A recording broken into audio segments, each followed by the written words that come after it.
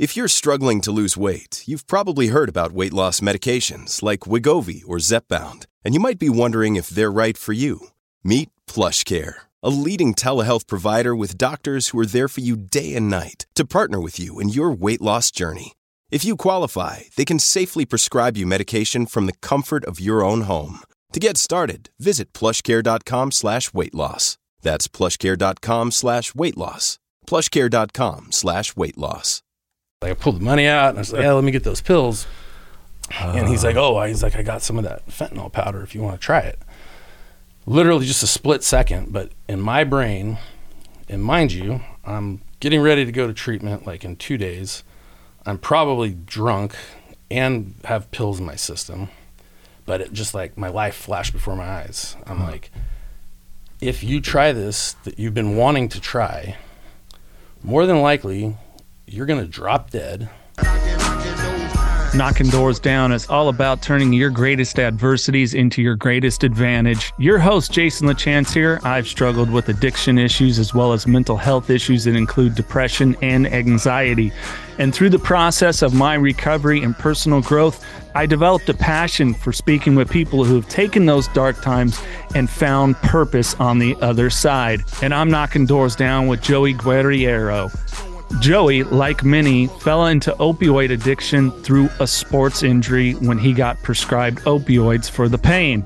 At that point, though, Joey, in reflection, realizes he was an alcoholic long before he became an opioid addict. Joey opens up about how it went from opioid dependency to full-blown addiction, and several rock-bottom moments, but the final moment when he reflected upon what he was doing and realized he was on a path to an early death. Joey has built a purposeful life.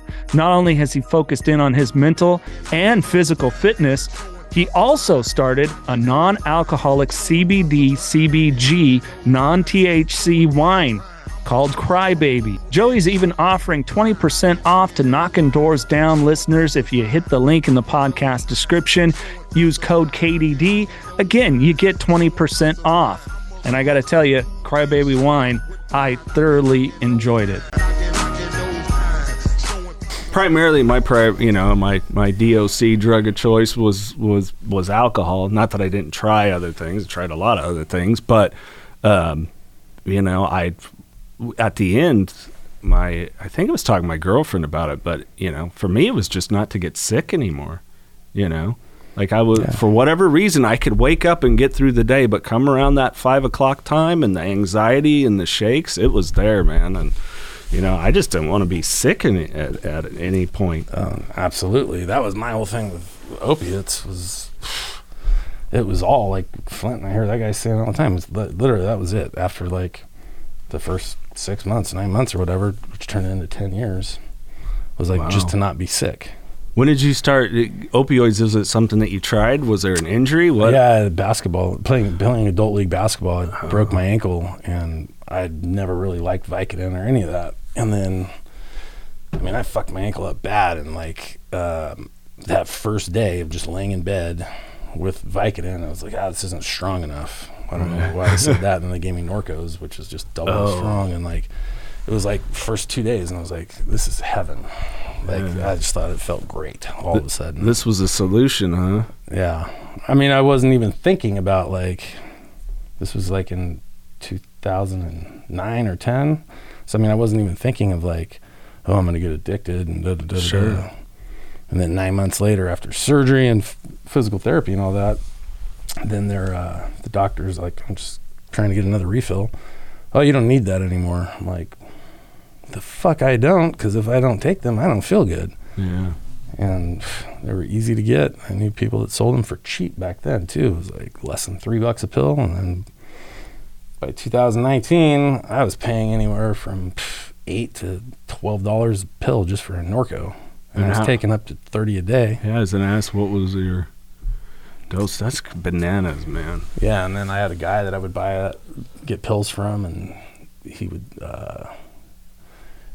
was selling me fentanyl patches for a while that his mom was getting. She was dying of cancer, and she either didn't want them or he took them from her, one or the other. But he's like, cut a little piece off and chew on it like gum. And Those were great. Didn't last very long. And then he was selling me Opana pills that had a coating on them. And he's like, just get a wet cloth and wipe it off and put it in a pill grinder. And I was like, hell yeah. And I was like, wow, this is great. Just one little, two to that. And it's like, it lasts a long time. This is economical for me. Yeah, that's what I was hearing. It's interesting you bring that up is about fentanyl, the people that I've known that have used it. Like, yeah, it did, the reason I was going back so much is because it doesn't last that long. It was kind of like a quick hitter. Really? And, I think we're seeing that more. I mean, it's scary what they're mixing fentanyl with now. The Trank and Croc out there with mixed with animal tranquilizers, and it's just I'd be dead for sure.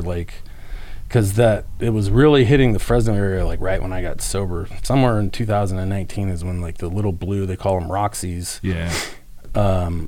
Those are floating around Fresno laced with fentanyl, and this main guy that I always got pills from, he always had those blue pills, and I don't know, I always considered him my moral drug dealer because he seemed to be on the up and up, always buying the prescriptions from older people. Right. And he's like, no, these are definitely from a pharmacy. He's like, I went and got them, and I'm like, okay, I trust you, I guess. But I was like, I don't want any shit that you got third hand, you know what I mean? While you're checking Knocking Doors Down out, don't forget to hit the subscribe button. And if you get a lot out of this podcast, share with a friend. And don't forget the archive of interviews we have. Bam Margera, Brandon Novak, Kat Von D, Charlie Sheen, Edward Furlong, Kelly Osborne. The list goes on and on of amazing guests that have been on the podcast, sharing how they have found purposeful lives. Speaking of purpose, how about a lifestyle brand with purpose? 5150 LTM. That's right. Not only is it a lifestyle brand that can fit whatever it is you're trying to achieve in life, but they give back to the community. And you, the listener of Knocking Doors Down, get 20% off every time you shop at 5150 LTM. All you have to do is use the code KDD20 at checkout and get 20% off. And how does 5150 give back to the community? Portions of the sales benefit the Carlos Vieira Foundation. Their 3 amazing programs, the Race to End the Stigma, the Race for Autism, and the Race to be Drug-Free. More on the Carlos Vieira Foundation, go to carlosvierafoundation.org. The week of going to treatment, I was like, I need something to, just make sure that I don't get sick. So instead of my typical 20 or 30 pills a day, I can just, ration it out, live off of 8 or 9 a day. And then I'm going to need, probably a few Xanax to take care of the alcohol withdrawals just for that day. And a few weeks prior to that, this guy was like, dude, I don't know if you want to try this fentanyl powder or whatever. He's like, it's hella strong and dangerous, but just a little bit goes a long way. And I kept telling him oh yeah, whenever you get that powder, let me know. And so then I had decided to go to treatment. And then that's when I wanted to get just a few pills. And when I go get them that night, I walk into University Hotel right across from Fresno State. And it's just a dirty, filthy, old, cheap motel. And I walk in, and he's got this really gross looking woman with him who's not the mother of his 5 kids that he has. And she's really gross looking. And she's snorting something. And I'm like, this is a fucked up situation. And I was like, I pulled the money out, and I was like, yeah, let me get those pills. And he's like, I got some of that fentanyl powder if you want to try it. Literally just a split second, but in my brain, and mind you, I'm getting ready to go to treatment in 2 days. I'm probably drunk and have pills in my system, but it just my life flashed before my eyes. I'm like, if you try this that you've been wanting to try, more than likely you're going to drop dead with these disgusting people, and you're going to be dead, and your family's going to be told what happened. Yeah. And I just was like, no, I'm good, thank you. And I left. And I literally saw my life flash before my eyes, because the main reason I went to treatment was obviously to get help, because I didn't know how to do what I wanted to do. But for 6 months I was borderline suicidal. I was going to kill myself. I thought about a bunch of different ways, and there was just no way I could do that to my parents, but that's how deep and and how much pain I was in and didn't know what to do about it. I mean, I was going to like break a mirror and like stab myself in the neck and make it look like an accident. I mean, who thinks of things like that? Oh, yeah. And we have a house up in the foothills, my dad does, and I was like, oh, there's an area up there on that 4 acres. I could just go park my car behind a rock and get my shotgun and just end it there, like countless different ways. And so I was like, yeah, there's no way I'm trying that that powder. I'm out of here. Yeah. Fuck. That's one of those, yeah. I think that's probably like your first God shot that you really got in the process, man. Yeah, no, I think it was for sure. That's bananas, man. Yeah, I mean, I found for me, I'm pretty lucky that I never overly got confronted with, okay, I tried, this once or twice or whatever it was. And then for me, like I got, when I got my vasectomy, they gave me Vicodin for pain. And of course I'm like, oh, okay, I'll have it with a beer. And I luckily got sick. Yeah, that's for me, lucky. And a lot of people are like, oh, I got sick, but I did it again. For me, that was enough, because my rationale was like, well, it takes me like 30 of these cans of this stuff to even feel like that. So I'll just stick with this. Yeah. I got really lucky because I have family members that opioids is what took them down. Yeah. But they were to the point, one, it was took his own life because they didn't see a way out, and the other was drinking with it and smoking a cigarette, passed out and lit his place on fire. Jeez. So it's like it's crazy. And thank you for being that vulnerable to share that, because I don't think people understand that don't suffer from the disease of addiction, the insanity of it, because it is. I mean, it is like so insane. I mean, like I said, it started about 2009 or 10. I can't remember the exact year, but 3 years into it was where I was like, I was fed up with it, but too prideful and too ashamed to like, yeah, I always drank, and I've probably been an alcoholic a lot longer than I really thought I was, but it really compounded with the pills. And then everybody would be like, how could you take pills and drink at the same time? I'm like, how can you not? The more pills I take, the more I can drink. Like, the party just keeps going. It's supposed to be a downer. I said, well, not for me. And so in about 2013, I was in a relationship, and it was with a girl that lived in Sacramento. So like, it was like every other weekend she would come here, I would go there. And then like after New Year's, like all of a sudden she was like just ghosted me, and we'd been dating for, I don't know, 8 or 9 months. Come to find out years later, the reason she ghosted me is she thought I was drinking too much. I'm like, well, if you like liked me or loved me, like you could have expressed that and like tried to help me, as opposed to just saying I drink too much, so I don't want to see this guy anymore. But I'm like, whatever. But like when that happened, I was like, upset, because I was like, this chick's cool. It's been a really good relationship. And all of a sudden she just ghosted me. So of course the pills got worse. She didn't know I was taking pills. She just thought I drank, but it all just got worse for like another couple months. And then I heard about this miracle drug called Suboxone. Oh. And believe me, I didn't know anything about it. I just knew another fellow addict that had been getting it and said it like changed their life. And I'm like, okay, great. So the miracle's here. Thank God.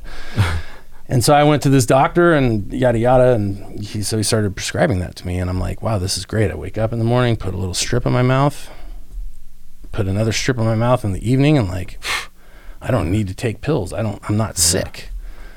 Well, obviously it turns out the exact same thing as taking Norco, Oxy, fentanyl, whatever. Like, it's just the same thing.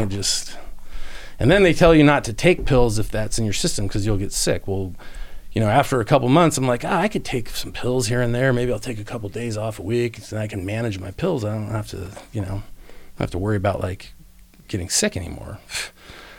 On a Friday morning, I would take the Suboxone, and I don't know, middle of the day on Friday, I'd start popping pills for the rest of the day and night and drinking, and never had an ill effect from it. And so anyways, I would just go back and forth. Like, I'd go like, I don't know, maybe 3 weeks really on Suboxone, and then I'd be like, okay, I saved a little bit of money. I'll just get pills and just get fucked up, for a while, for another couple weeks or something. I was going back and forth for probably 2 years or so. And you'd go to this doctor and just be like, he'd ask you these questions about withdrawals, symptoms. Answer them honestly. And he's like, do you feel like you need to change your dose? I'm a drug addict. What do you think I'm going to say? Right. Like, no, let's keep it the same. Yeah, it's like, hey, Joe, you want another drink? Yeah, you fucking ain't right. I want to. Yeah, exactly. The Knockin' Doors Down book shares all the history and inspiration behind the Carlos Vieira Foundation and how it all started. All proceeds from the book benefit the Carlos Vieira Foundation's Race to Be Drug-Free campaign. So what's that all about?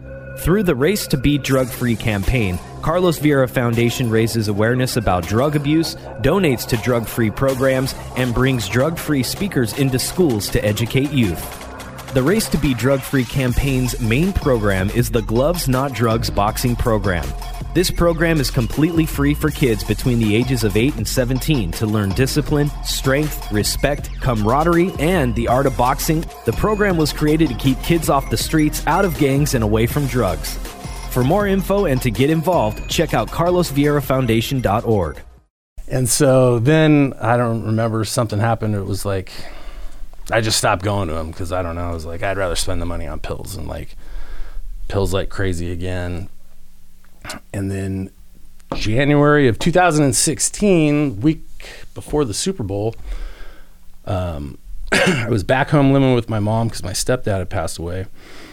And I got like this bloody nose that wouldn't stop. And it wasn't like a normal bloody nose. I could tell it was like just not good. And so I had her take me to the hospital.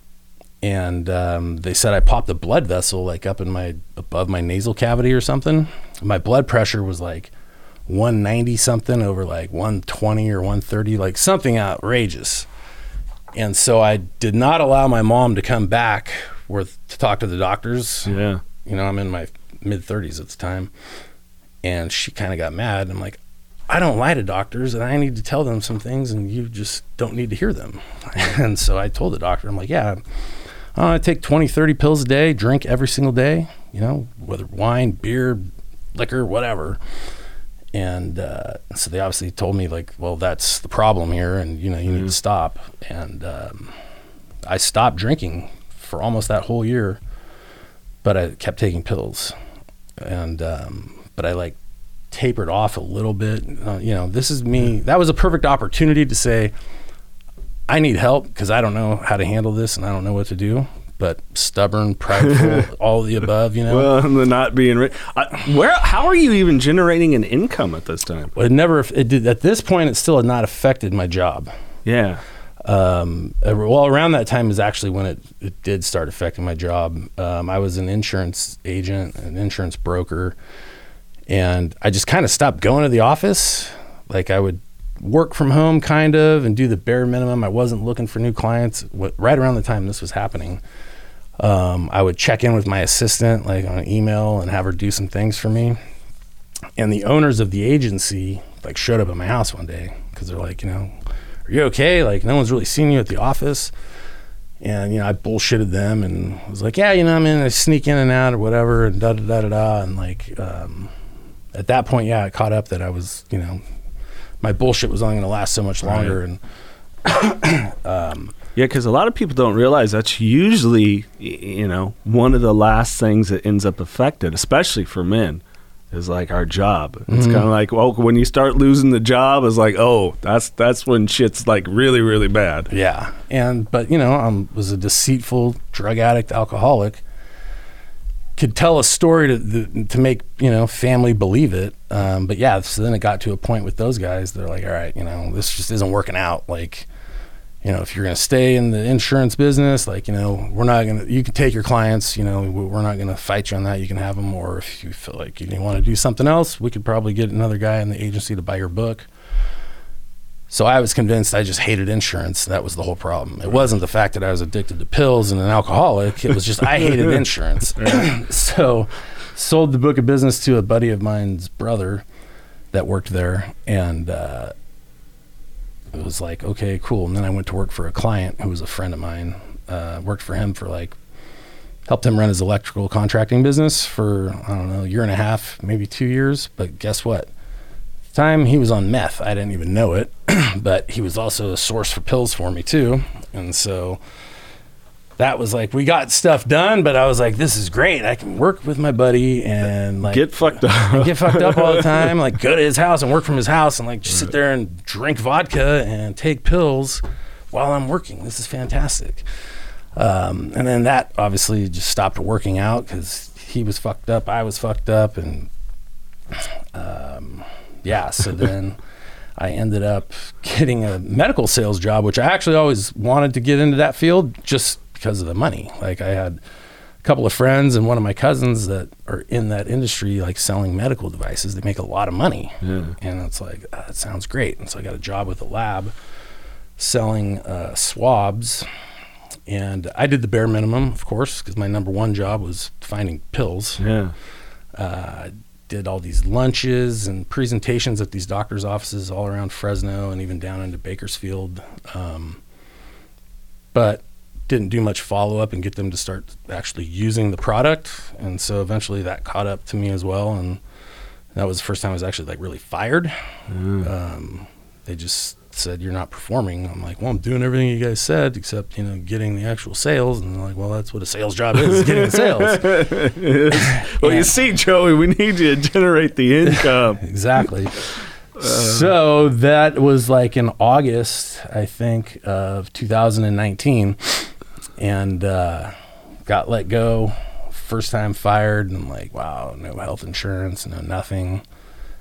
I didn't really know what to do. So I just didn't really say anything to anybody. Like I said, I was living with my mom. I still had like some money to pay for things, and I was like, oh, I'll figure it out. And got up, got dressed like I was going to work every day because I worked from home with that job. It was an actual like remote job. And I just kept doing that. And then I'd go help with some events that my dad's was doing with the wine business and be like, oh yeah, I told my boss that, I'm cool. I got some extra time, yada, yada, yada. And then that was like, that lasted almost 2 months. And that's when I was like, I was laying in bed one night with all these suicidal thoughts. And I was like, there's no way I'm going to do this. So I need help.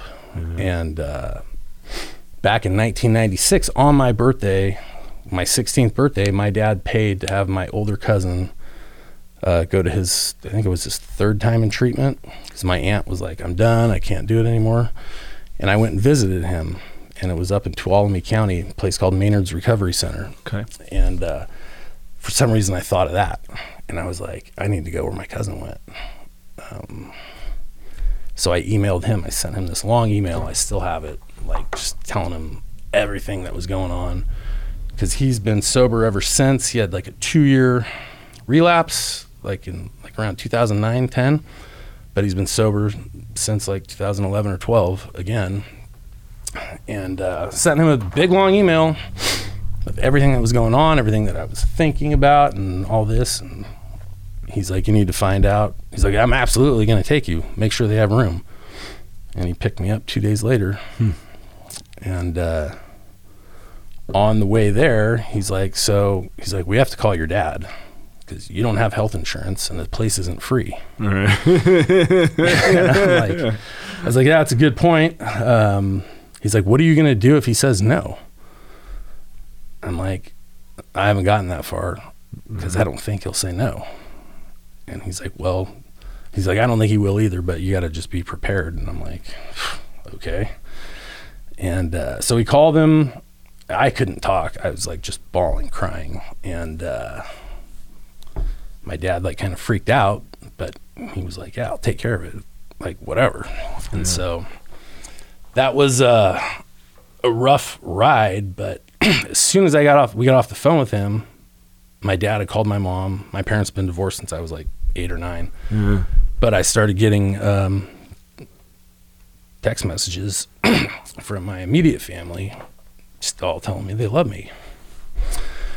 So that night, when I got to Maynard's in the morning, but that night was the first time that I can remember that my head hit the pillow and I just went to sleep. It was like the weight of the world was lifted off my shoulders.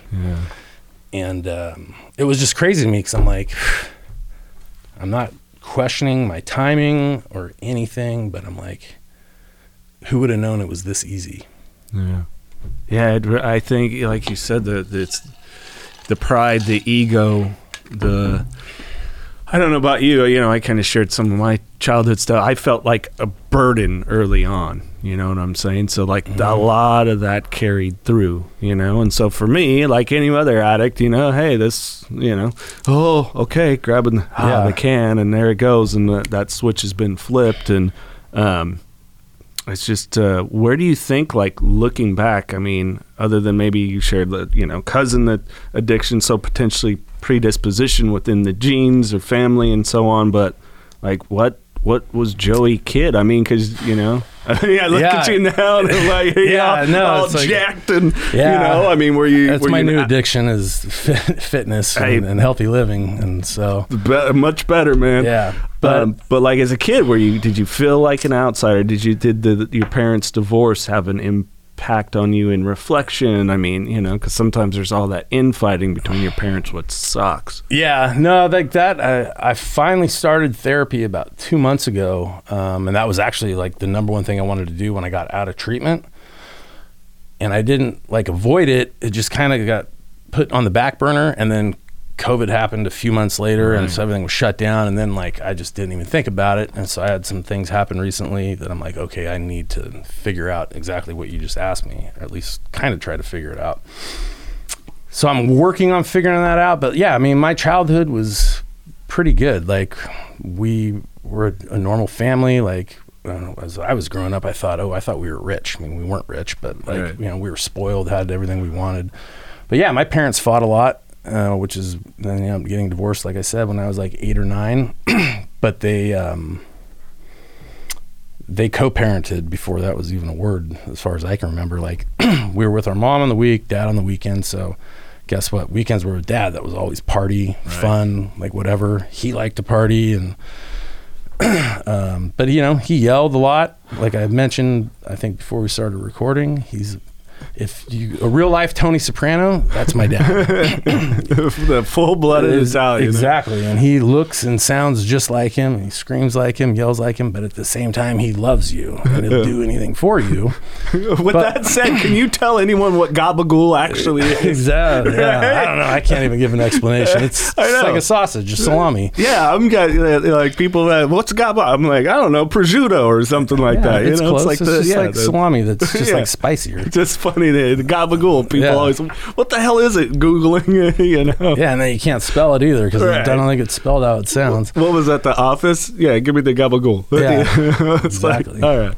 Sorry to say, Greg, I had to throw that one in. No, absolutely. That's actually my dad's favorite one of those salamis. He was just telling me the other day he was eating it because he went to New York last month and he brought a bunch of that stuff home. I'll be damned. Okay. But and he's from there originally. But yeah, like it was kind of traumatic, but it wasn't like a lot of verbal abuse, but like that was just normal to us. It was normal to him because that's his background and where he came from.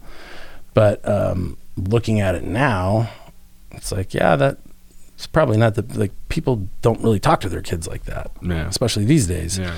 But like it was nothing like crazy trauma. Like we weren't beat as children. Like we were disciplined. My dad would spank us, smack us, whatever. My mom would spank us, smack us, not like, but it wasn't abusive. It was like, you did something wrong. Like back then you got hit as a kid. But I've been trying to figure it out. Like there's just like, I feel, I just don't really know, but like I always wanted to like have fun. And like I mentioned with my cousin, when I was 16, I was like, this is something that I'm always going to think about because I don't want to end up being here where he is. And I'm not bullshitting. Like I literally told myself that. And then 23 years later, I was there. I didn't want to try any drugs in high school. Like I tried pot and all that. I drank, but I wanted to be the sober driver because I got like a cool car when I turned 16 and I wanted to be the sober driver. And then I'd occasionally drink. And then of course, got a little bit older, more drinking. But I wanted to stay away from drugs because I didn't want to end up like my cousin. And got tricked into trying cocaine one time when I was like, I don't know, my early 20s. like these guys, two of my good friends, they're just bullshitting me, and they're like, "Oh, it's not cocaine, it's Ritalin. It's legal." Like, that's gonna and be... we were drunk as hell, and I was like, "Okay, well, as long as it's not cocaine, then I think it's okay." Yeah. Whatever.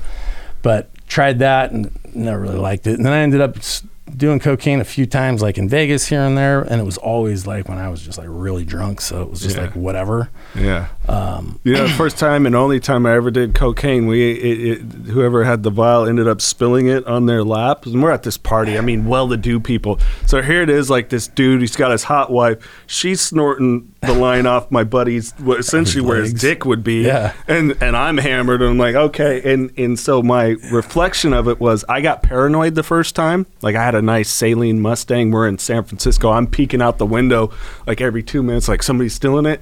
And I'm like, so I already paranoid, which I hate being paranoid, and I'm already doing this drug off of essentially someone's dick with just a layer of fabric covering it. Yeah, I don't think I'm going to do that again. It wasn't like a cool story, like, some stripper's ass cracked. No, it's my buddy because he spilt it, and here it is, this guy's wife that I believe even I would have to ask my friend. My recollection was he told me, hey, they're kind of in an open marriage, so be careful. And they were eyeing me up or something. And I'm like, okay, all this too much. Yeah, that could have been turned into a lot more. Yeah, I'll stick with the booze with the old guys that sit there, you know, or whatever. So yeah, no, exactly. Like that's, I look at it as like, luckily, I was like, I didn't really like it. Yeah. And so like I said, a handful of times, but again, I was always stay away from drugs. And then one time on a Sunday, probably around that same age, early 20s, I had a group of my buddies all lived together in a house, and we're like hungover on a Sunday, all hanging out, watching golf or something, and gonna have some beers. And one of my buddies was like, "Oh, here, dude, why don't you guys each take a Vicodin?" And I'm like, tried that when I had my wisdom teeth pulled out, and it made me sick. And he's like, just try it. And I was like, all right, whatever. And I took one, and it was just like, whatever, like made me really tired. And I was like, I definitely don't like those. And then again, fast forward like 5-6 years later, just 1-2 days laying in bed with a broken ankle, and just popping those pills. Like, who would have known? And I went from like saying, I don't like this, I don't want to do drugs, to like, oh, I need this because I need the pain to go away, because, God forbid I just lay in pain like I'm going to frickin' die or something. And then that was it. Yeah, that's the I don't know if it's irony per se, but the really scary thing about this disease, and you're talking about it like by the time the ankle's broken, you're late 20s? Yeah. Okay, so late 20s, so brain's fully developed at this point. For me, my alcoholism, people don't believe, like, I was the guy that got people home in high school. Mm-hmm. I didn't drink. Dad was an I said the same thing. I'm never going to do this. And then at about 22, coming out of my shell, I started working in radio, and I want to talk to women. At that point, it was always usually somebody I knew for a long time, or women that hit on me. I'm like, I want to be a little more outgoing. And it's like, okay, here's the solution. Fast forward 26, 27, 28, it started to get off to the races real quick. Yep. In reflection, then I didn't think anything of it, because I was around a bunch of people that it seemed really normal. That's what we were all doing, so it's normal, you know? No, for sure. That was exactly what I did. Like, all my friends, everybody would drink on Friday, Saturday nights. Like, cool. For me, I don't know, like in my mid-20s, it started, Thursday nights sounded like a good time to drink too, because, Friday's a little easier at work. You probably get out of there early, like whatever. Thursday's dollar beer night. We're going to save some money. Yeah, so it went from Friday, Saturday to Thursday, Friday, Saturday, and then it's like, ooh, Sunday night baseball's on. You like to cook, get a couple, people to hang out and cook a nice dinner and have some drinks. Well, shit, then the next thing you know, you're drinking every day. Yeah. And like... it's just like looking at it now, it's just like what the lack of self-awareness just in general, and I'm just like grateful as hell every day that I'm like the blinders are off, and like I don't consider myself to be like this enlightened individual, but I think at a certain degree I kind of am, because we're all programmed to behave certain ways. When I was in treatment, I think it was the second day I was there, and like we were going to the class. And that treatment center is fantastic, because there's no bullshit, there's no real downtime. But anyways, somebody mentioned like, yeah, we're going to go into programming. I'm like, why do they call it programming? And then they're like, because we're all programmed. And so they're going to like reprogram us. And I was like, bullshit, you can't program people. Like, that's the dumbest thing I've ever heard. Well, then guess what? I started thinking about it all day, every day for about the next week. And I realized every single behavior that we all have, we're programmed to think and act certain ways. And that's from the way we celebrate things to the way we handle, sad situations to the way we just go about our lives and food choices, beverage choices, just in general. Like, it's not intuition that tells us to go to McDonald's and get a double cheeseburger and to go to In-N-Out and to go here and there. Like, no, it's convenient and it's easy and it's in your face. Yeah. Well, it's just the way I think people forget we have this 1,000-year-old piece of machinery sitting atop our body that it's got a really interesting reward system, and it will override your conscious thoughts. Our subconscious is stronger than people give it, because the vast majority of what we do in a day, I forget what, something like they say 98% of all actions are subconscious, everything. Really? Yeah, the way we move, it's like natural for you to say really raise the eyebrows or things you've said to me. This is all just stuff that it's how we've developed over time. So, people like us that I think they say like 9% of people that they can have through studies say is that addiction gene or that addiction brain or whatever it is. Our reward system learned this over time, or as it's passed down with lineage, it's how it is in our body. I mean, I've tried to lift weights, eat like crazy, get to what yoked. It doesn't work. I'm built like this. It just is. That's just how it is. I can gain some, but I'm not getting up to like a good 210. It's just probably not naturally not going to happen. I can't consume enough food. But so, we're built in a certain way. So with our reward system, I mean, we completely, it's like, okay, one drink was fine, but boy, my brain likes 2, 3, 4, and it likes it with the pill, and it likes it, and then eventually the brain just wants to take over, and it's like, fuck what your body wants. Yep. Fuck, it does. Your reward system doesn't care about your heart, your kidney, your liver, your gut, none of it. It doesn't. Yep. It just wants to be like, ooh, more dopamine, more serotonin, give me more of that. And we become so subconscious with our addiction. Like you're saying, you showed up at a hotel room, some lady, just whatever, gacked out of her mind, some shady dude you've never met. I don't know. I think that desire for that reward system, that's how strong it is to take over, to absolutely. I mean, because reflecting, I mean, we can admit it now, driven drunk. I have paid the price for it. Sitting here now, I'm like, I can't even fathom that I did that.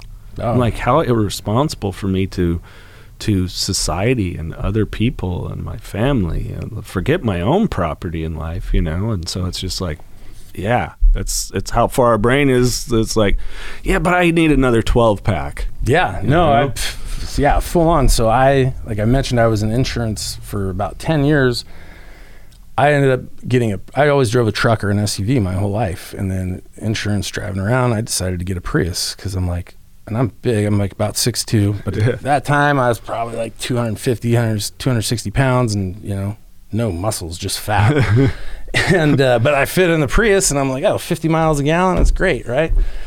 So I don't know, I'm just assuming the reason I didn't get pulled over, get a DUI all those years of driving around is because, I don't know, maybe cops just don't look at the Prius. But, I had mentioned before we started recording, my cousin's the Fresno County District Attorney. Right. So I realized, like, after I got sober, I'm like, wow.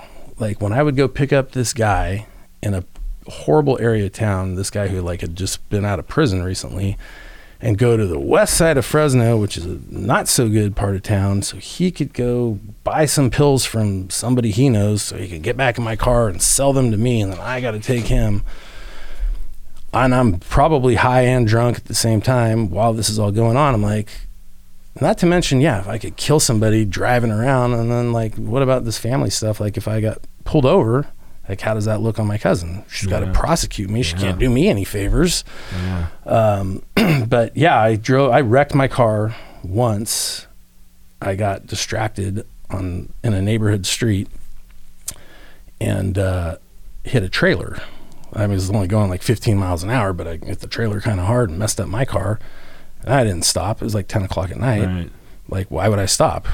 Why would I let them know, hey, I hit your trailer? Right. No, because I'm a stupid drunken drug addict, and I went home and, had my car taken care of. And so thank God it wasn't a person or, anything else. But like, yeah, I mean, I drove around loaded all day, every day, and drunk quite often. Yeah. But like, I was like always trying to be like, okay, you're going the speed limit, you're driving straight, you're just going to go here just to get that, like just justifying it. Yeah. And it was like, looking back at it, it's just like telling myself, I'm like, you have no idea how lucky you are. Yeah. I mean, you did not kill anybody, most importantly, and you didn't get a DUI. Mm-hmm. Like, you could have killed yourself, prison, whatever, all kinds of things. And sorry for the long rant, but no, it just goes back rant. on what you're saying. It was like, yeah, because I was like justifying it and chasing the dopamine rewards and all that. Yeah. Yeah. And we're just, and it takes a lot of work for us. I mean, let's talk more about that reprogramming process, because it's work to rethink. We like we were talking before we were recording, like I had to change some of the stories that I told myself about things like with trauma, like that it was my fault as a kid, or I was a burden, or whatever, I mean, it's crazy, the ego, I mean, I'm sure you've met people, overly inflated ego, they're the greatest person on the planet. Well, the person's like, I'm the worst piece of shit.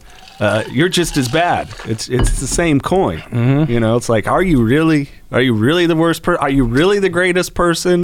Right. So it's, and I would much rather be like Muhammad Ali than the self-deprecating person that's just like, I'm not worth anything, and wants to just go lay down and die. But at the end of the day, it's that association with stories about our lives and ourselves and everything else, so yeah, let's talk that reprogramming. Like, what did they kind of go into and what really stuck for you?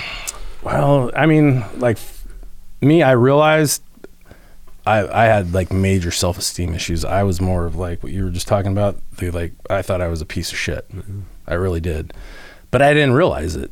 Like, I had like, for some reason, all these just deep feelings that I was just worthless and no good and whatever, and a liar and all that good stuff. In treatment, a lot of the things just like clicked, because I like convinced myself, just mind games with myself, that okay, your emotions and the way you handle pretty much everything based on your emotions has gotten where you are. Mm-hmm. You're here because you need help. And so I just told myself, I'm like, everything I think I know is not right. Otherwise, I wouldn't be here. Whatever these people are going to tell me and ask me to learn and understand, I'm going to do it because they're here for a reason too, and that's to help people like me. Mm-hmm. And so I don't know, I kind of just started going on logic. Like I don't really have like a real example of reprogramming. I just bought into the idea that we are programmed to behave a certain way. So I just looked at it as like everything that I was doing, how I was living my life, how I handled situations, how I saw everybody else living their lives and handling situations. None of us were really doing it by choice. It's all learned behaviors that you learned from, your friends or family, mostly from family, society, advertising, all that tells you this is what you're supposed to do and this is how you're supposed to act, and this is all, like, it's this none of it's our fault. This is And so, I mean, every commercial or advertisement, like around alcohol, for example, for the most part, if it's something awesome that happened, it's time to celebrate, you're supposed to get drunk. If somebody died and it's a horrible situation, you're supposed to get together, be sad, and get drunk. Yeah. Right. Like, that doesn't really make much sense to me. And it doesn't make anything better. No. Well, and that's the crazy thing about it too. The people that like advertising works is because it does. I mean, I can drive past from when I go to work there in Fresno at Parents and Addicts in Need, 15 booze signs on the way there.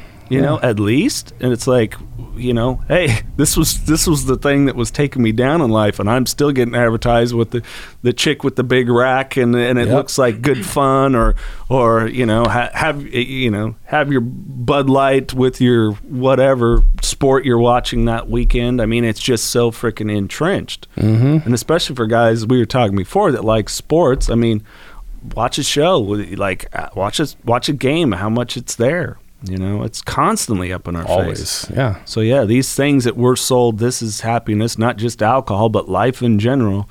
It sticks up here. And I had like I was like really nervous once I left treatment about like just every scenario, situation that I would be in, any activity I wanted to do. Like I'd never really done anything sober.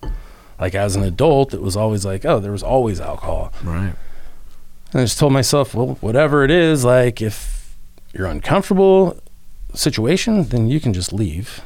Or, you know, you don't think it's going to be that fun. Well, you're not going to know unless you try it, whatever it was. Well, guess what? Every single thing that I went to and that I did was way more fun than it had been for years without the alcohol. So simple little things like that, like help me reprogram my brain, because I'm like, wow, I thought all this time that I was supposed to get drunk and be high on pills to have a good time. Wasn't true. And I think a lot of people in social situations and whatnot, you know, most people are not alcoholics. Yeah. But there's a reason they're drinking, and that's because they don't want to be there. Yeah. And somebody tells them, you know, I mean, society just says, well, you're at this situation, so you need to have some drinks. That doesn't make sense to me. Yeah. So again, I don't go around telling people what to do. And I mean, we're in the wine business. My family, we sell wine, real wine with alcohol in it. But like, I'm not about prohibition for anything. But like, let's just actually inform people so they can make informed decisions. And you know, everything they've done for like drunk driving and all that stuff, like that's great. But like, believe me, I have no solutions to anything. These are just my ideas. But it's just like, instead of like telling kids that like alcohol and drugs are bad for you, they're gonna kill you, like actually explain it. Like starting at whatever age, like it should be in the curriculum. No, you're right. A couple hours a week. I mean, the kids are in school for a long time. Yeah. Start just letting them know, just so they can decide when they become of age to consume whatever. They know what possibly can happen, because none of us with this addiction gene know we have the gene until when? Until it's too late usually, right? So forget the addiction part. It's just like, these are actually the long-term health and consequences. These are the behaviors they can, like, whatever. Yeah. I mean, that would be great to me if we could start doing something like that. 5150 is a lifestyle. We believe in pushing yourself, finding your passion, knowing your dreams and working hard, and always striving to make those dreams your reality. We believe life is too short to sit back and say, what if? Go after it, grab it, and make it happen. Being 5150 is committing to that long, hard road. That road you know is going to be tough, but the most rewarding. That's living the madness. That's 5150. If you're living the 5150 lifestyle, then celebrate by rocking the goods. So listen up. There's a special deal for listeners of Knocking Doors Down. Go to 5150ltm.com and enter code KDD20 and receive 20% off your purchase. That's 5150ltm.com. I always half joking say every school should have a 12-step program, and I don't mean it like, I agree with hey, that, here's an A, but just those premises there. You want world peace? Yeah. Indoctrinate the whole world with the 12-step program. Yeah, right. I'm serious. Oh, I agree. But I agree on that. I went and spoke at one of the local high schools a couple weeks back, and that was my starter. Was you know, I'm making it clear to you, I'm not against anything. I'm just sharing my story with you, and the consequences of, you know, these chemicals is like 30 minutes my story, 30 minutes them asking questions. You know, I said the only thing I'm really against is like what's going on with fentanyl and being in everything. Just know it's getting the drug supply for everything. And if you're thinking that like pot's harmless, no, that it's not like when you and I were in high school. It's like the THC count is crazy. Kids are having psychotic breaks with the amount of THC that's in some of this stuff. And I said, I'm just telling you, it doesn't mean it's going to happen to you. I'm just making you aware. Right. You know, this is what I went through. these are what these things do. You know, I mean, like you're talking earlier about like Suboxone, a common, you know, harm reduction thing, getting somebody out, and, you know, the goal should always be a taper off, in my opinion, absolutely, towards abstinence, what I believe in, and some people long term. I mean, talking to someone that was on methadone for like 7 years, and I'm talking a young person. It's like, why would you continue to want to be strapped and live in your same 2-block radius, you know, because you can't go anywhere with methadone. You forget your methadone, you're fucked. Yep. You go out of town, you know, you can't. I mean, the Suboxone too, if you forget it, like it's a prescription, like it's more accessible than methadone, but yeah, if you forget it and you go out of town, you're screwed. Yeah. And like what you just said, like having your hand straps, like that's what, like I realized, like when I got out of treatment, because like when I got there, they put me on, I don't remember what it was, some kind of medication to handle the alcohol withdrawal. Yeah, would it be, it's okay, go ahead, I'll probably come to me. Yeah, and then Suboxone, but guess what? It was for like 3.5 or 4 days. Yeah. And like that was it. And when I got out of treatment, I was just like, I felt like I had handcuffs removed, because I'm like, I don't have a pocket full of pills or a few strips of Suboxone in my back pocket, like to go anywhere. Like, and a friend of mine, my brother's old friend, I hadn't seen in years. He ended up in prison, and he had been out of prison for probably less than a year when I ran into him at an AA meeting, like right when I was out of rehab, and he was a heroin addict. And he told me he was like on Suboxone, and he was kind of doing what I did. He was going from Suboxone back to heroin, back and forth. And then last I heard from him was December. He had 6 months of sobriety, of this most recent December, but of total sobriety, no Suboxone or anything. But like he was having trouble understanding the idea of getting off Suboxone. Yeah. And I'm like, yeah, man. I'm like, you know, you got to do whatever you want to do. But for me, once I was just completely free, I'm like, you recently got out of prison. Like, that's what I imagine getting out of prison feels like, is like literally not having to worry about like reaching for a bottle of Fireball guzzle or a bottle of pills or Suboxone just to function. Like, just to not have to worry about that is like the most freeing thing ever. Yeah. Well, and I think a lot of, like, you talk about this guy having trouble wanting to get off of that.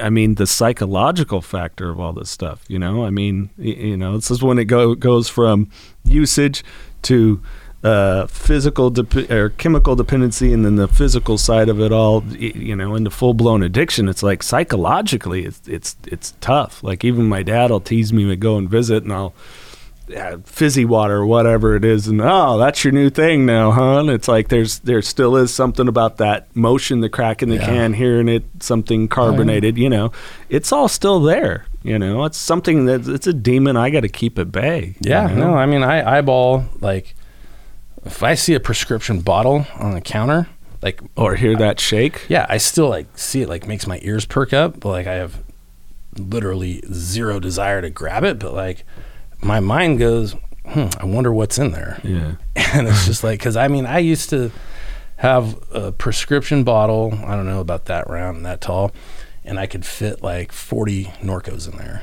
I could tell how many were in there by shaking it. Like, I wouldn't even have to look at the bottle. I could just shake it and be like, I think I'm going to have to start texting somebody to find some more soon. And so, yeah, like, that psychological part of it it's crazy. Yeah. How do you maintain with the working in the wine business? How do you kind of keep your, like, people, have you tasted this one? No, I have not. Yeah, like, I've done 2 tastings, like, with one of our winemakers where, like, I mean, this was recent, just like in the last couple months, where like the way you're supposed to taste wine, like put it in your mouth, swish around, and then like spit it out. Yeah. And it didn't affect me at all, except and like we tasted like 3 different wines, and literally like an hour later though, I felt a little warm and I felt a little tired. Like, I didn't feel like I didn't drink it, but I was like, I don't know, maybe I ingested some of it, I don't know, but I'm like, I'm cool off of that. But like, that was the first time I did it, and I kind of needed to in this situation, but I could have gone without. Sure. But again, I'm not trying to drink alcohol. Like, I think if I would have even swallowed that, no, I don't think I would have gone out and got drunk that day. But I'm not trying to, I don't want to ingest that shit, because ethanol is poison. It's not for human consumption, but yet humans have been drinking it for thousands of years, and they're going to drink it forever. But to answer your question, I just don't have any. I was so over drinking and taking drugs by the time I got sober that the obsession was long gone. My obsession at that time was like, I need help. I need to figure out how to do this. And there's obviously no guarantee that I'll still be sober at the end of today, but that's my plan. But I don't know. It's just, I'm thankful to God that I just don't really have any desire. So being around it and I tell people, like, when we're doing trade shows with the non-alcoholic wine and the real wine and we're doing tastings and they ask me questions, I'm like, explain it best I can with the real wine. But I tell them, I don't drink. I quit drinking over 3 years ago, and leave that for you guys. You guys look like the wine experts, not me. Yeah, right. I had a situation, one of the MMA events I do, ring announcing. I always get like a tonic water with the lime. That way people leave me alone and don't try to. Well, no, they brought me a vodka tonic, and of course I took a big old swig in there. I'm pretty sure I spit most of it out. I'm freaking out. The ring girls are there like, are you okay? I'm like, they brought me a vodka and tonic. Oh yeah, booze is gross. I'm like, no, I'm in recovery. It just texting my sponsors like, bro, you're okay. Yeah. You didn't break your time. This wasn't on purpose. Like, how did the rest of the night go? I go, well, immediately in my head, I'm like, boy, if I finish this thing off, anybody that does know I have a problem, they're already probably drinking here, and I could probably totally get away with it and sober up before I even got home to my kids and girlfriend and everything else. Wow, I could really get away with it. And then it was like, but I'll do it again tomorrow. Yep. And it'll get worse. It'll go from 1 drink or 2 drinks to 10 to not coming home to, So he's like, hey, played it out. You're good. And isn't that amazing how we can play that out in our heads, though? We have to. Oh, of course. I mean, that's a great thing. And I think there's so many people that are not in recovery or that don't even have a problem. They don't understand, that's how our brains operate. Yeah, because I think we did so much planning of how to get our stuff that now we have to have the alternative of how we're not going to go down that road again, you know? No, for sure. I mean, I'm sure mine was, I guess, a little more simple because my drug of choice was sold at every convenience store. As simple as, okay, I can grab some on the way home or hide it in the trunk. And, when the kids go to bed, then I can go and I can have my, my 6-pack or more usually, or whatever it was. But yeah, I think we have to put that same energy now into these little things. The reprogramming, like you said, like for you, fitness, man. I mean, you're saying 250 pounds and it was obese, and now damn, man. Yeah, now I'm a lot different. I don't need to throw my stats out there, but yeah, a lot different. But I started doing that just by I wanted to move around. Right. I broke my ankle and started the whole thing with pills. Playing basketball. I mean, I wasn't in great shape then, but I was in decent shape and played basketball 2-3 times a week. So once that injury happened, for 10 years, I didn't do really any physical activity. And guess why? Because I was always taking pills and then I was telling myself, oh, you don't know, maybe you'll have a heart attack if you try to exercise with taking Norcos, which, just whatever. But yeah, I just started went to the gym just to go do 10 minutes of cardio, and then a few days later I'm I'm gonna lift some really light weights, and then the next thing you know, I was like, wow, I feel a lot better with this blood flowing and this and that. And I got gout really bad when I was drinking, and then I actually got it when I was in treatment. After a week of not drinking, I got it pretty bad there. So I'm like, okay, they say that that red meat and shellfish and this and that and all these things that cause gout. So I'm changing the way I eat, not because I want to slim down and get fit. It's because I don't want gout. Right. And then I just noticed eating really clean, which people say healthy eating. It's just eating clean. It's not eating processed foods, and exercising. I was and not obviously drinking and taking drugs. I'm man, I feel really good. All those years chasing those drugs and alcohol, thinking I was feeling good, just to wake up and feel like shit and then do it again. I'm yeah, you can do this every day and just feel good all the time. And so it just progressed from there that I was I'm really addicted to feeling good. That's why I'm an addict to begin with, I think. Yeah. And I've just kept it going ever since. And now it's every 6 weeks I do this in-body scan where it checks your body fat percentage and how much lean tissue you have and all this good stuff. And So it's become kind of the challenge of self. And I think a lot of people don't understand, or maybe they make that judgment because they haven't put the energy to go down the road of physical fitness, changing their diet, changing what they eat. I hate the word diet. Yeah, I don't like that word either. Yeah, it's like, well, okay, whatever.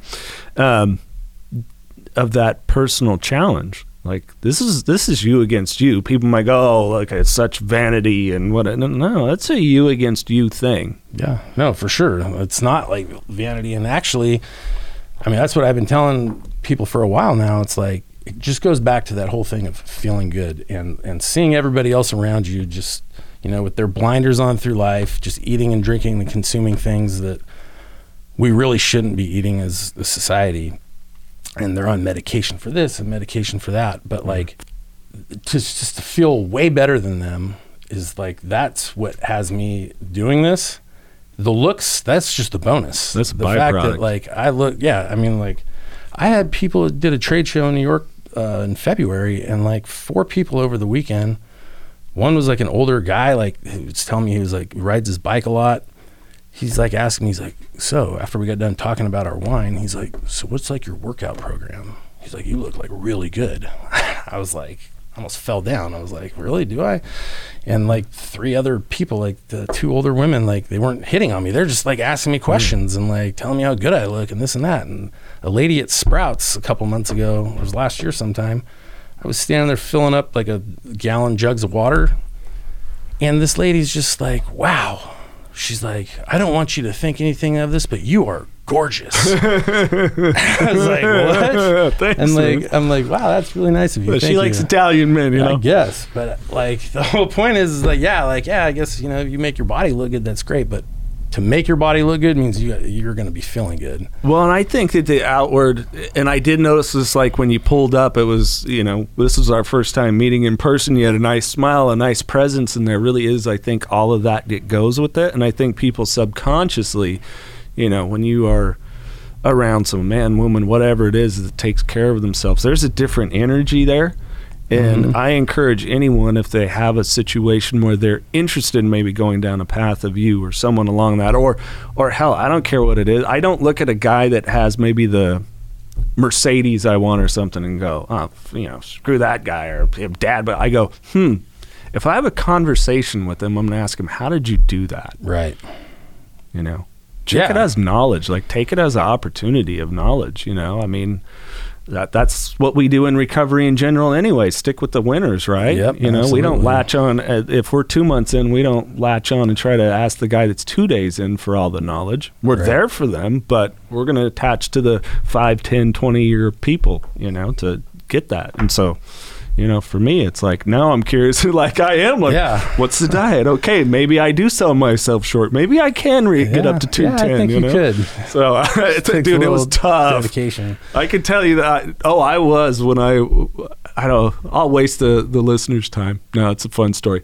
So, gentleman, still a good friend of mine, natural bodybuilder, him and his wife, fitness. And when I was in Monterey, they owned a Max Muscle supplement stores, and I have a great clothing line too.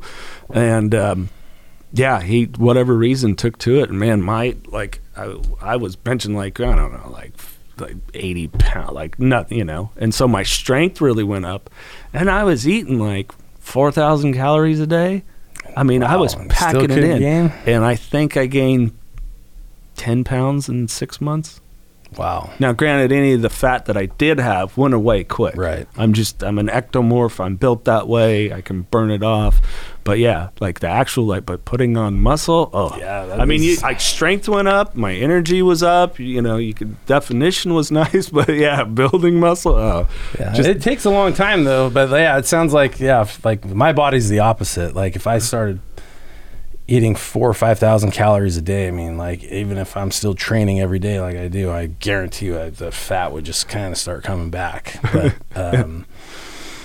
it's crazy. That's hard but it takes a long time. So like I could show you like a picture like a small transformation from like March to November of last year where I lost like 36 pounds and my body fat went from like 18% to like 5.5. And I gained a lot of lean tissue though, and so it's crazy, but it's hard. Yeah. But it's fun and it feels good, and like, and I go to the gym usually for a while there it was like at about 3 a.m. and then the last few months it's been closer to like 3:45 or 4. But you sleep by 6? Yeah, I go to bed about 6:30, trying to be asleep by 7:30 or 8. Oh God, I envy you. But like I tell everybody though, I'm like, I can do that because I'm not married, I don't have kids. Yeah. So I get it with everybody else my age. You know, my friends, they've got kids playing baseball at 7, 8 o'clock at night, and I'm like fast asleep. So I get it. And you got to get up and go to work and all that. But, you know, you just find something that you like. Like I was riding my bike a lot during COVID when that started. I was riding anywhere from 20 to 30 miles 5 days a week. Wow. But then I got into like this strength training and building muscle, and so then that kind of changed how I do things. But it's fun. Yeah. Well, and I think it helps me stay sober too. Well, let's talk because, and just anybody, like for me, we've talked about this, like non-alcoholic, you know. Oh yeah, I forgot about that. Like beer, wine, whatever. Not a trigger for me, not a trigger for you.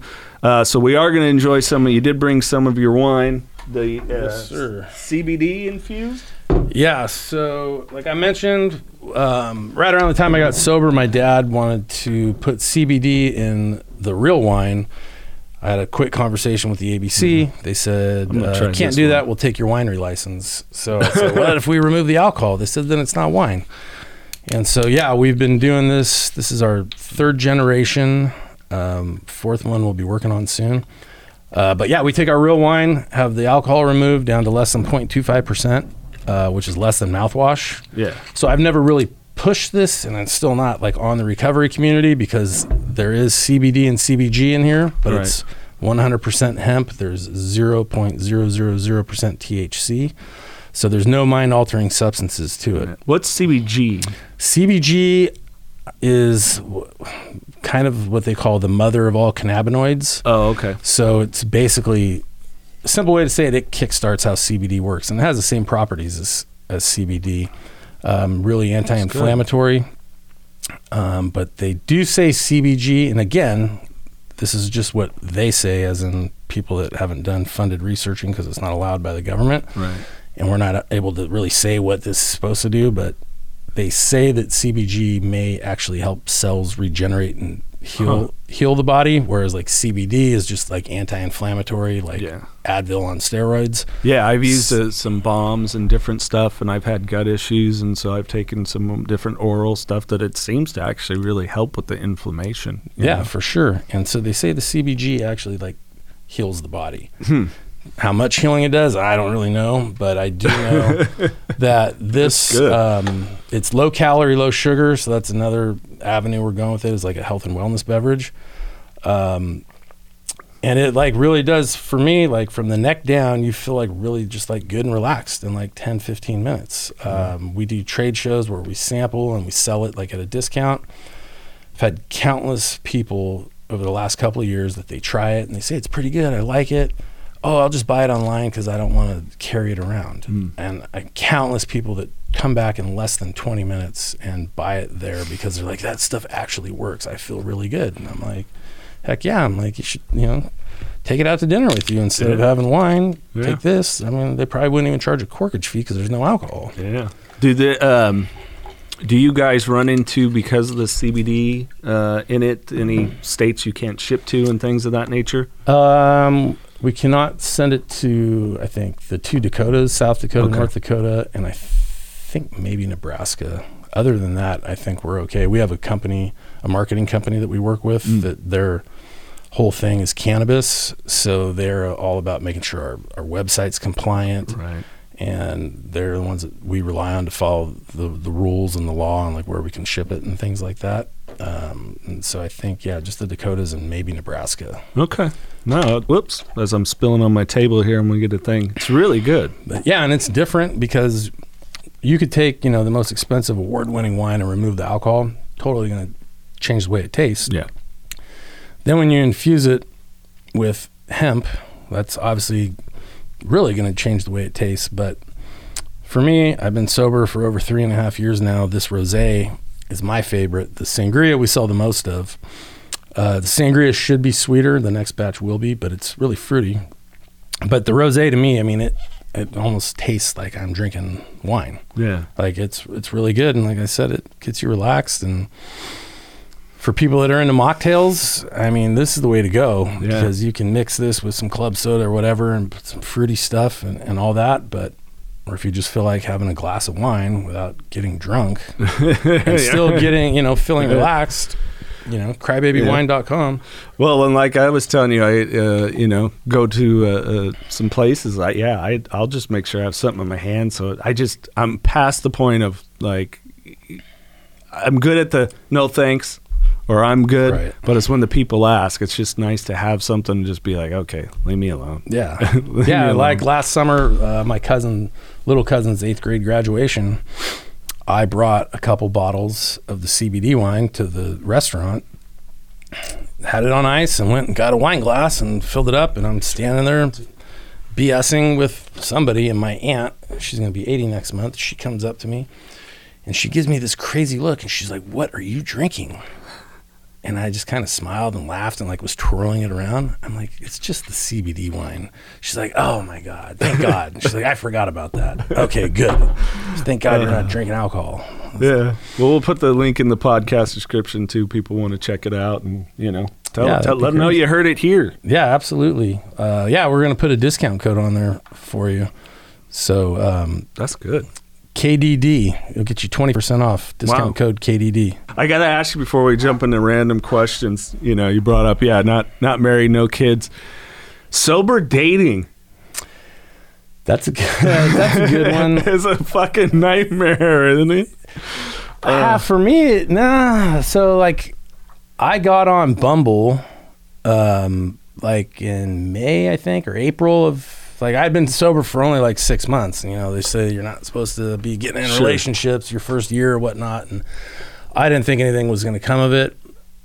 I was like, oh, screw it. I'm going to check it out. And long story short, I actually ended up meeting a really, really great woman. And we dated for like 2.5 years. So, I mean, we just stopped seeing each other a few months ago. And for no bad reasons or anything crazy. It's just sometimes things just end. Yeah, it just ended. One of the sweetest, nicest people I've ever met, and like my mom is still like friends with her. Like, again, no animosity, no nothing. But so it was like cool. Like, it was weird at first for me because I was like, I'm not just gonna come out and say, oh, I'm in recovery for 6 months. Right. But if I didn't want to hide it either, but it got brought up and like maybe on our second date, and I kind of just went into told the really short version of my story, and then she tells me, she's like, my brother just got sober from pills too. Like, he's been sober for like a year or something at the time. And I would just say, if I had to give somebody advice about sober dating, find a way to bring it up and let it be known.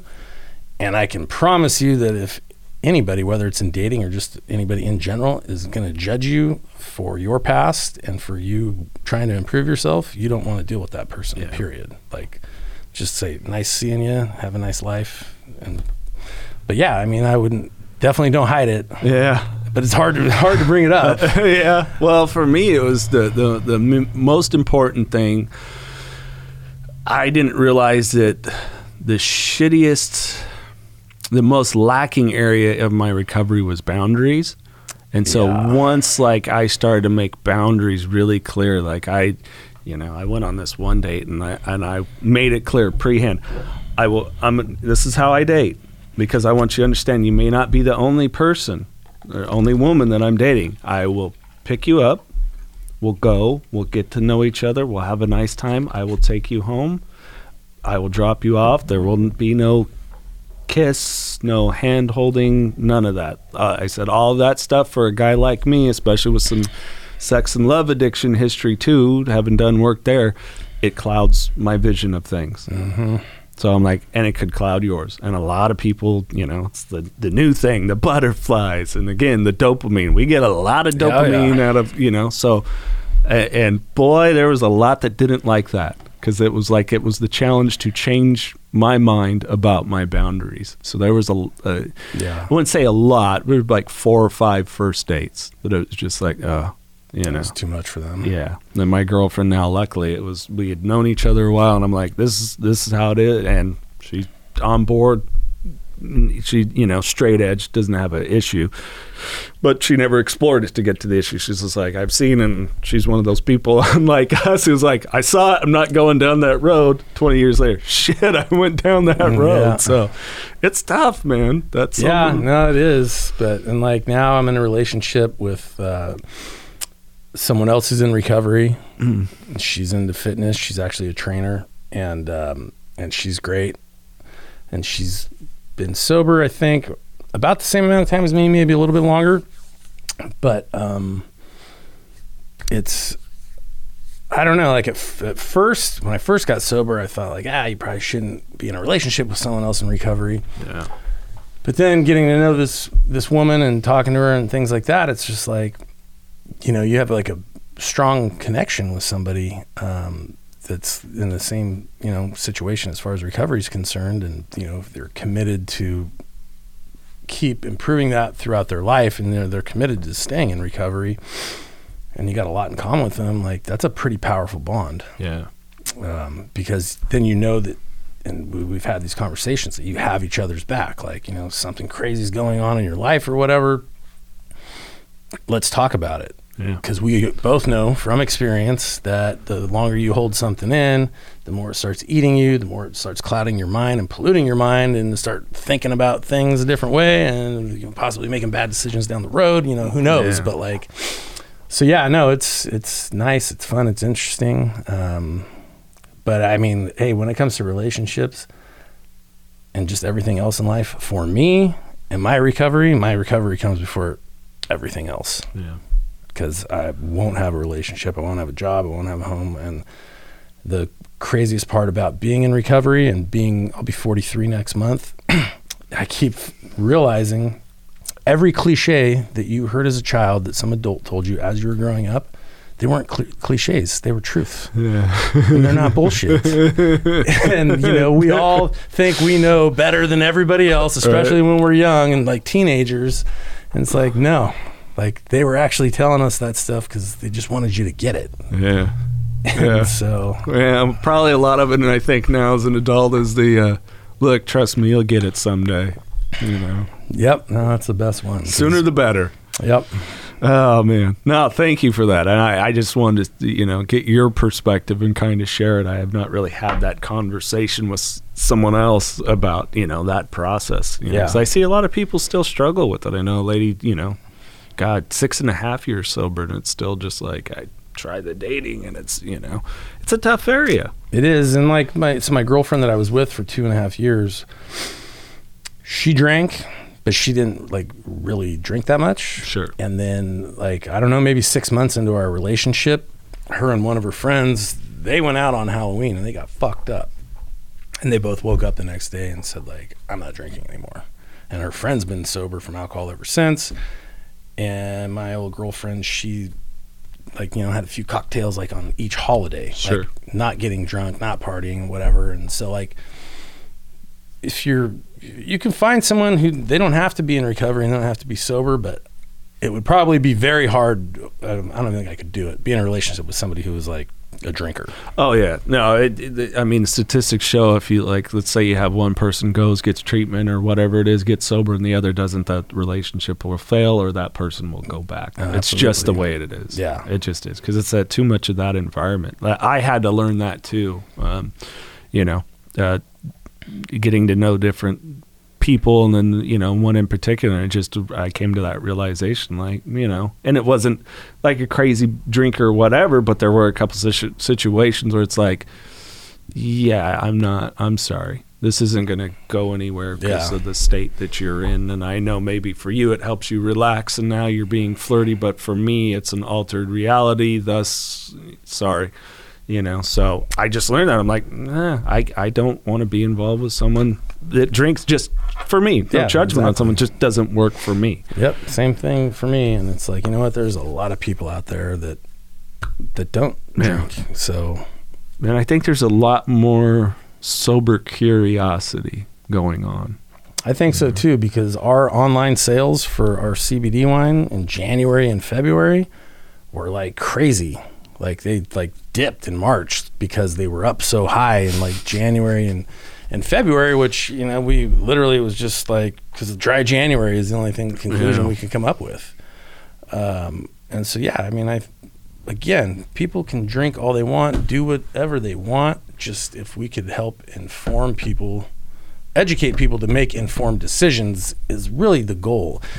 And I mean, I just wish the government would, like, you know, help out with that, but you can't really trust them to do anything, rely on them to do much. So who the hell knows? But like, yeah, it's just, I wish that there was a way just to help people make informed decisions. That's all. I'm with you. That's a whole nother podcast. and trust me, I could do it. And I have a feeling you could too. Because as I say, you know, I forget how it was worded. Somebody that I work with from time to time. And it was like, well, I don't believe the government would do that. I'm like, what fucking country have you lived in? I mean, were you even around for the last 3 years? Like, really? You know?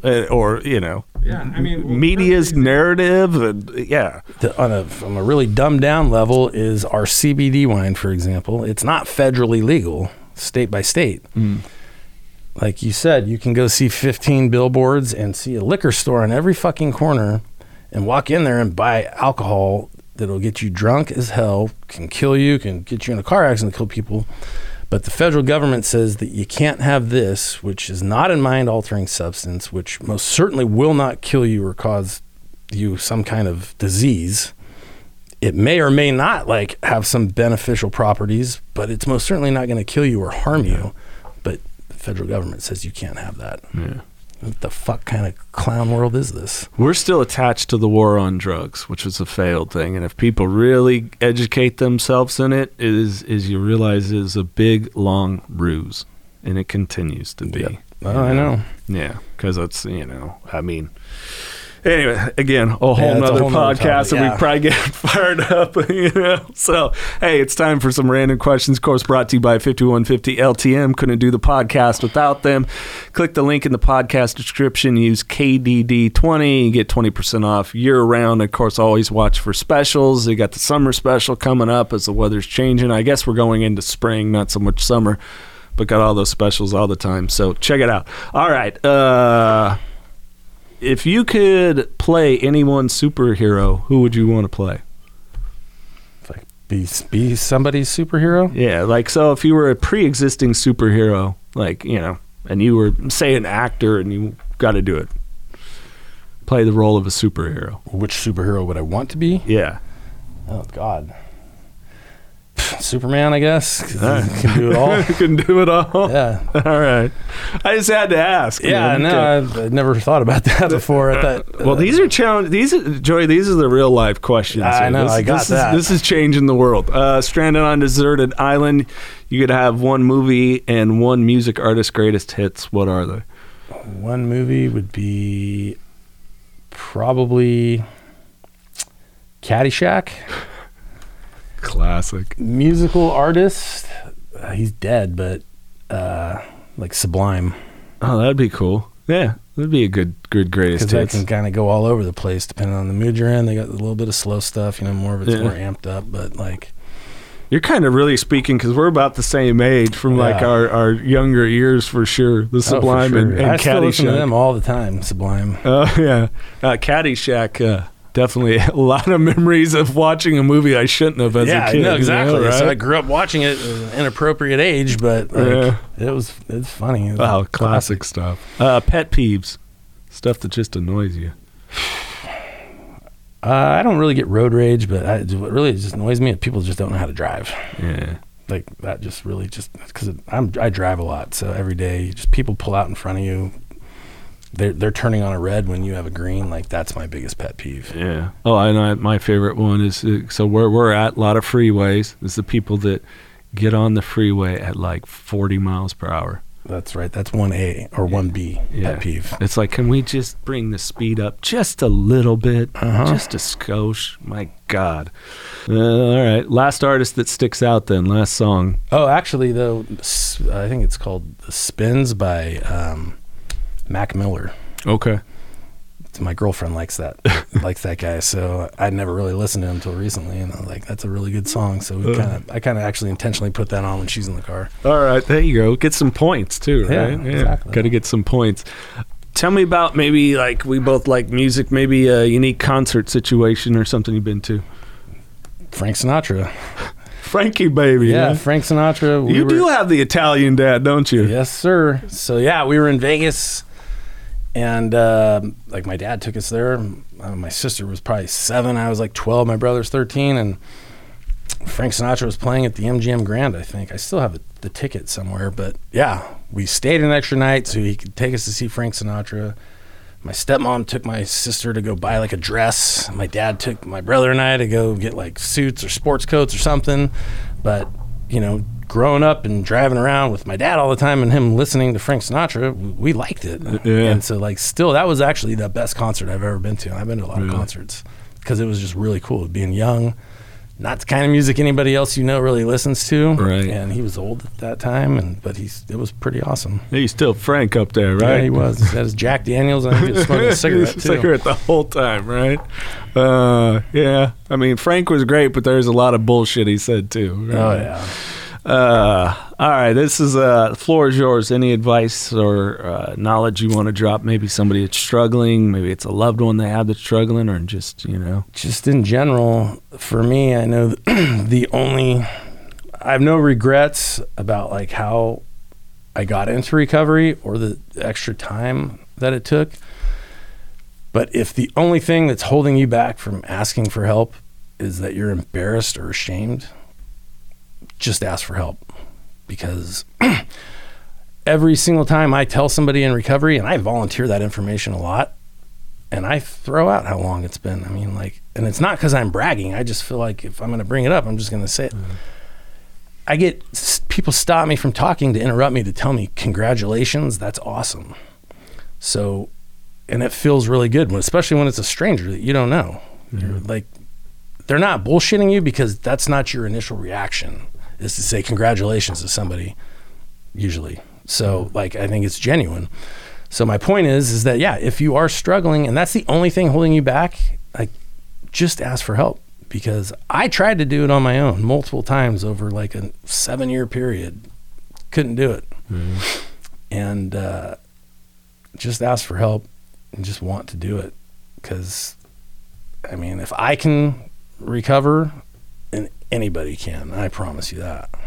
This is the Knocking Doors Down podcast, featuring celebrities, experts, and everyday people who have overcome adversities, including addiction, mental health, and trauma, to live purposeful lives. And that's what Knocking Doors Down is all about.